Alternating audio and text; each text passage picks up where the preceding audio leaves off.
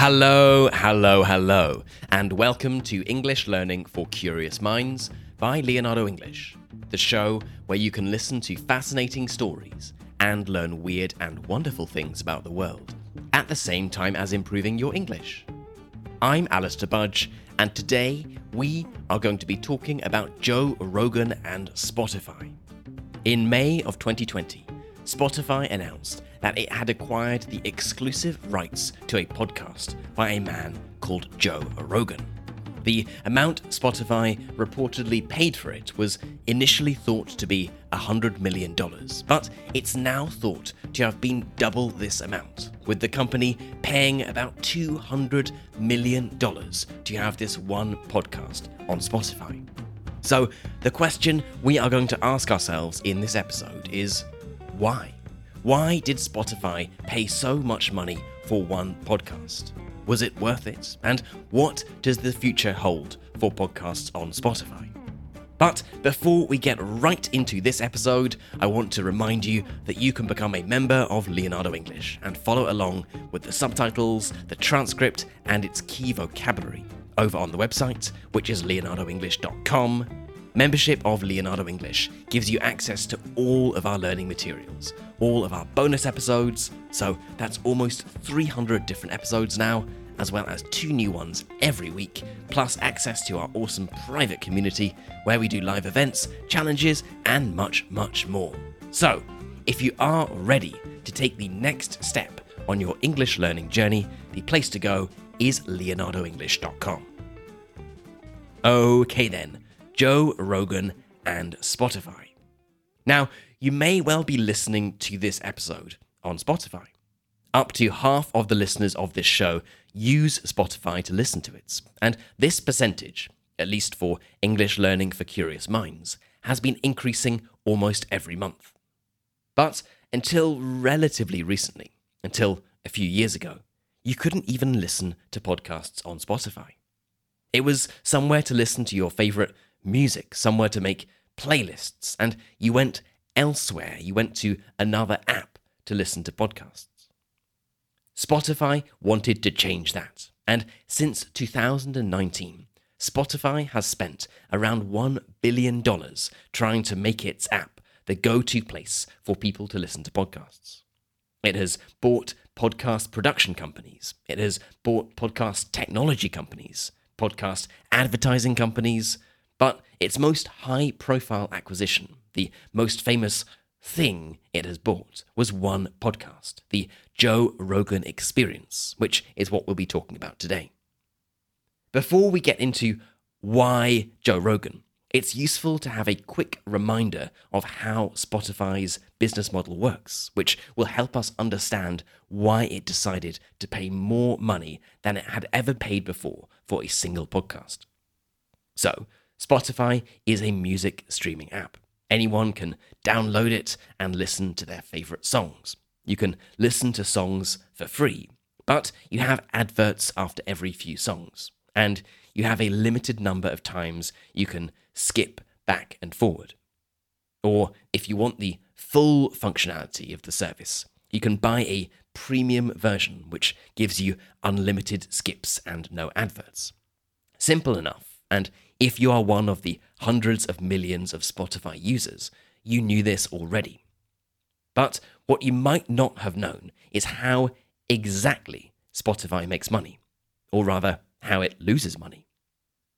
With the free version of Spotify, which about 60% of Spotify users are on, Spotify makes money every time an advert is played.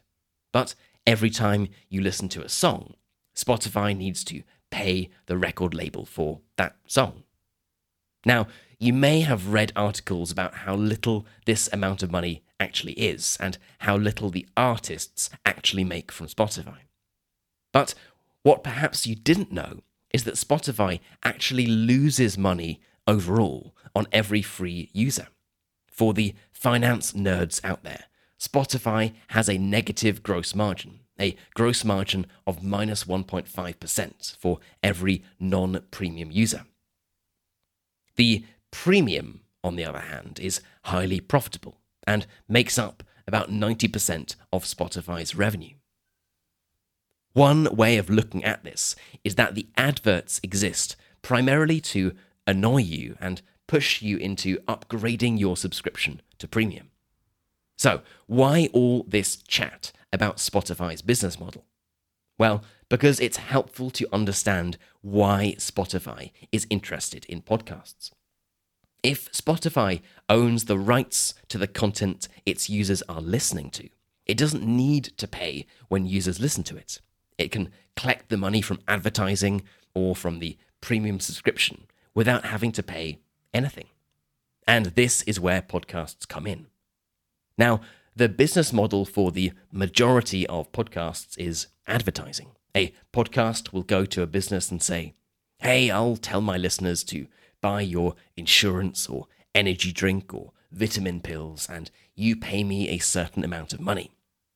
Depending on how many downloads a podcast has and how dedicated and valuable its listeners are, the amount it can charge varies. And the podcast with both an incredibly large number of listeners and die-hard loyal and dedicated fans is one called the Joe Rogan Experience. Now, you may have heard of this podcast before, and perhaps you've even listened to it. It wouldn't be surprising, as it has been for several years the most popular podcast in the world, with an estimated 200 million downloads every month. The Joe Rogan Experience has been going since 2009. It's an interview-style podcast where Joe Rogan interviews people from a wide range of backgrounds, often with controversial viewpoints. He has interviewed Elon Musk, where the pair famously smoked cannabis on air. He interviewed the whistleblower Edward Snowden, the disgraced cyclist Lance Armstrong, and he even interviewed the famous and also disgraced boxer Mike Tyson. Joe Rogan himself is an interesting character. He was an actor and comedian, then became a commentator for UFC, the American Mixed Martial Arts show. He isn't tall, but he is a big, muscly guy with tattoos all up his arms. He looks like the sort of person you wouldn't want to pick a fight with, and looks very different to the sort of person that people were used to seeing as a talk show host. And despite what other criticisms people might have of him, he is an excellent interviewer.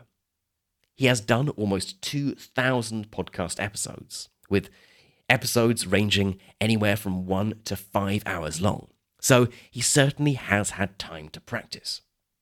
But he has this remarkable, down-to-earth nature, almost like a guy you would meet at a bar who is just great at asking questions and can keep a conversation going for hours on end for a long period of time. And clearly his approach works. His fans, who are predominantly young men, hang on his every word. They trust him. If he says something or they hear something on his show, they are much more likely to believe it than if they saw it on CNN or a more mainstream media outlet. This will be important later on.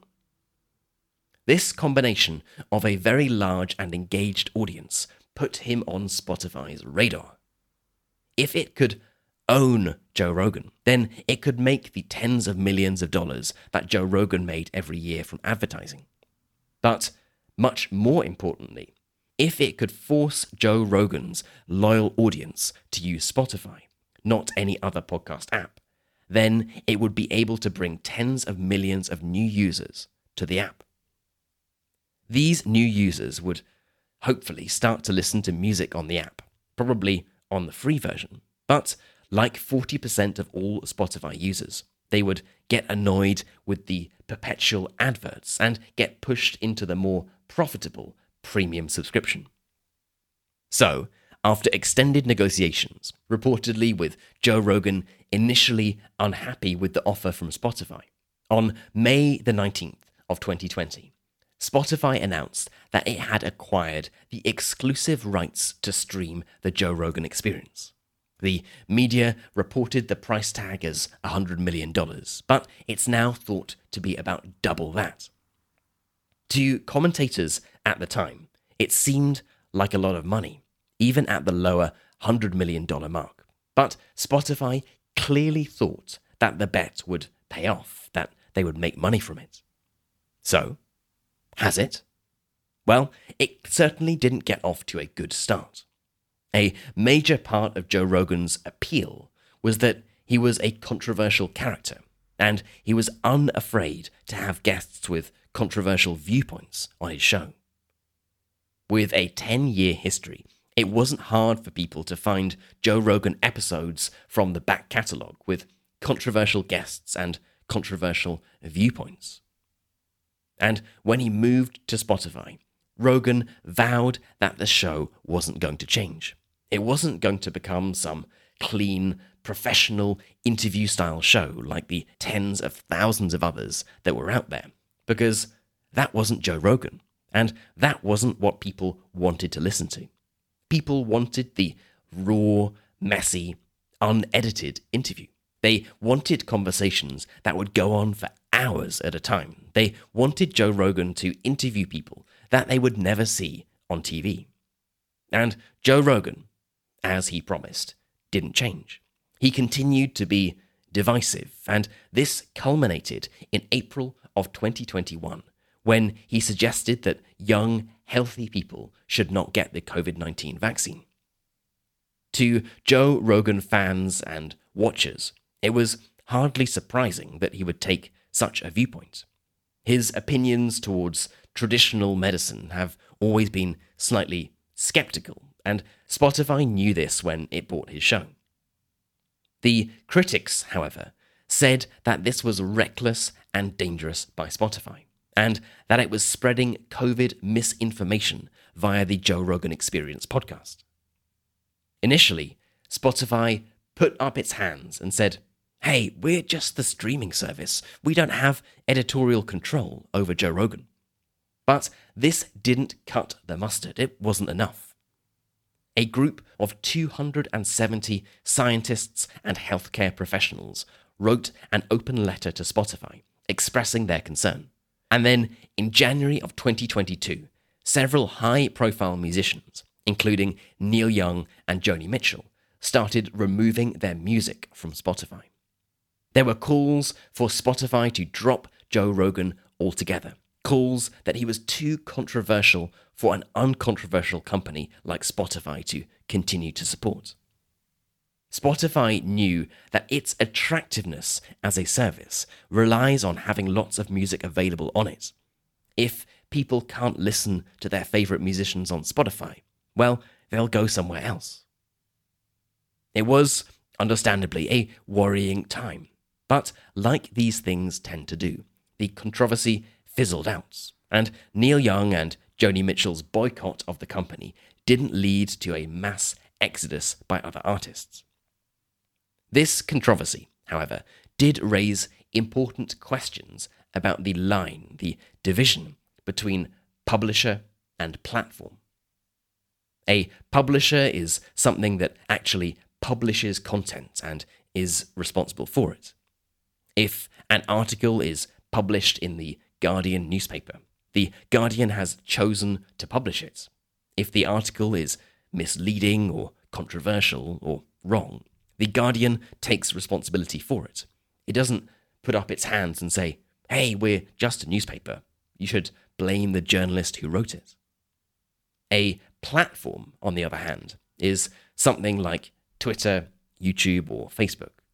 Given the instant nature of posting something on those platforms and the sheer amount of content that is uploaded every second, it is very hard for these companies to actually police, to monitor what people are uploading, if you even believe that it should be policed, that is. Of course, this is a much more complicated subject than we have time for in this episode, but the point to underline is that the Spotify and Joe Rogan situation was a little different.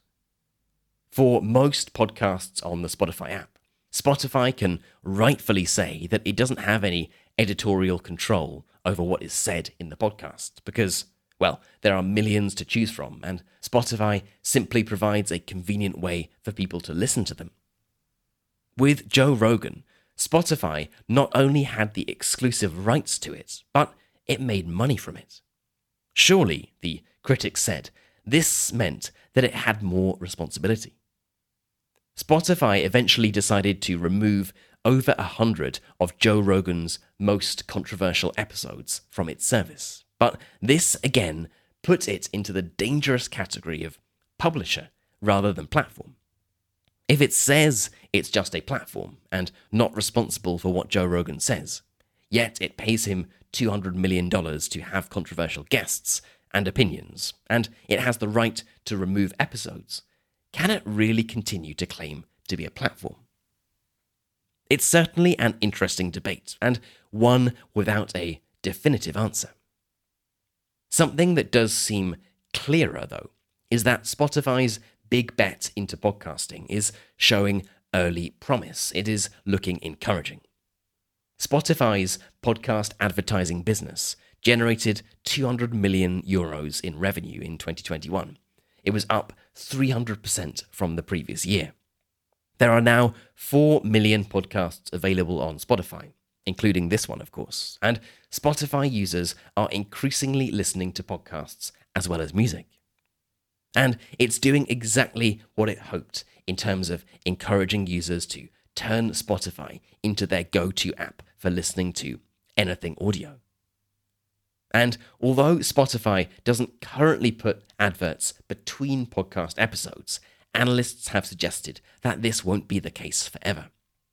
Spotify knows that the main reason people upgrade to their premium subscription is to get rid of these adverts. So when it feels confident that there are enough people listening to podcasts on Spotify, it can add advertising to push people towards upgrading their accounts. And that will be when the money starts to roll in, theoretically at least. And because it has the exclusive rights to shows like the Joe Rogan Experience, people can't simply go to another podcast app because they'll have to stay with Spotify to listen to their favorite show. What's more, and this is one of the major reasons why podcasting is so attractive to Spotify, Spotify doesn't pay podcasters when someone listens to the show.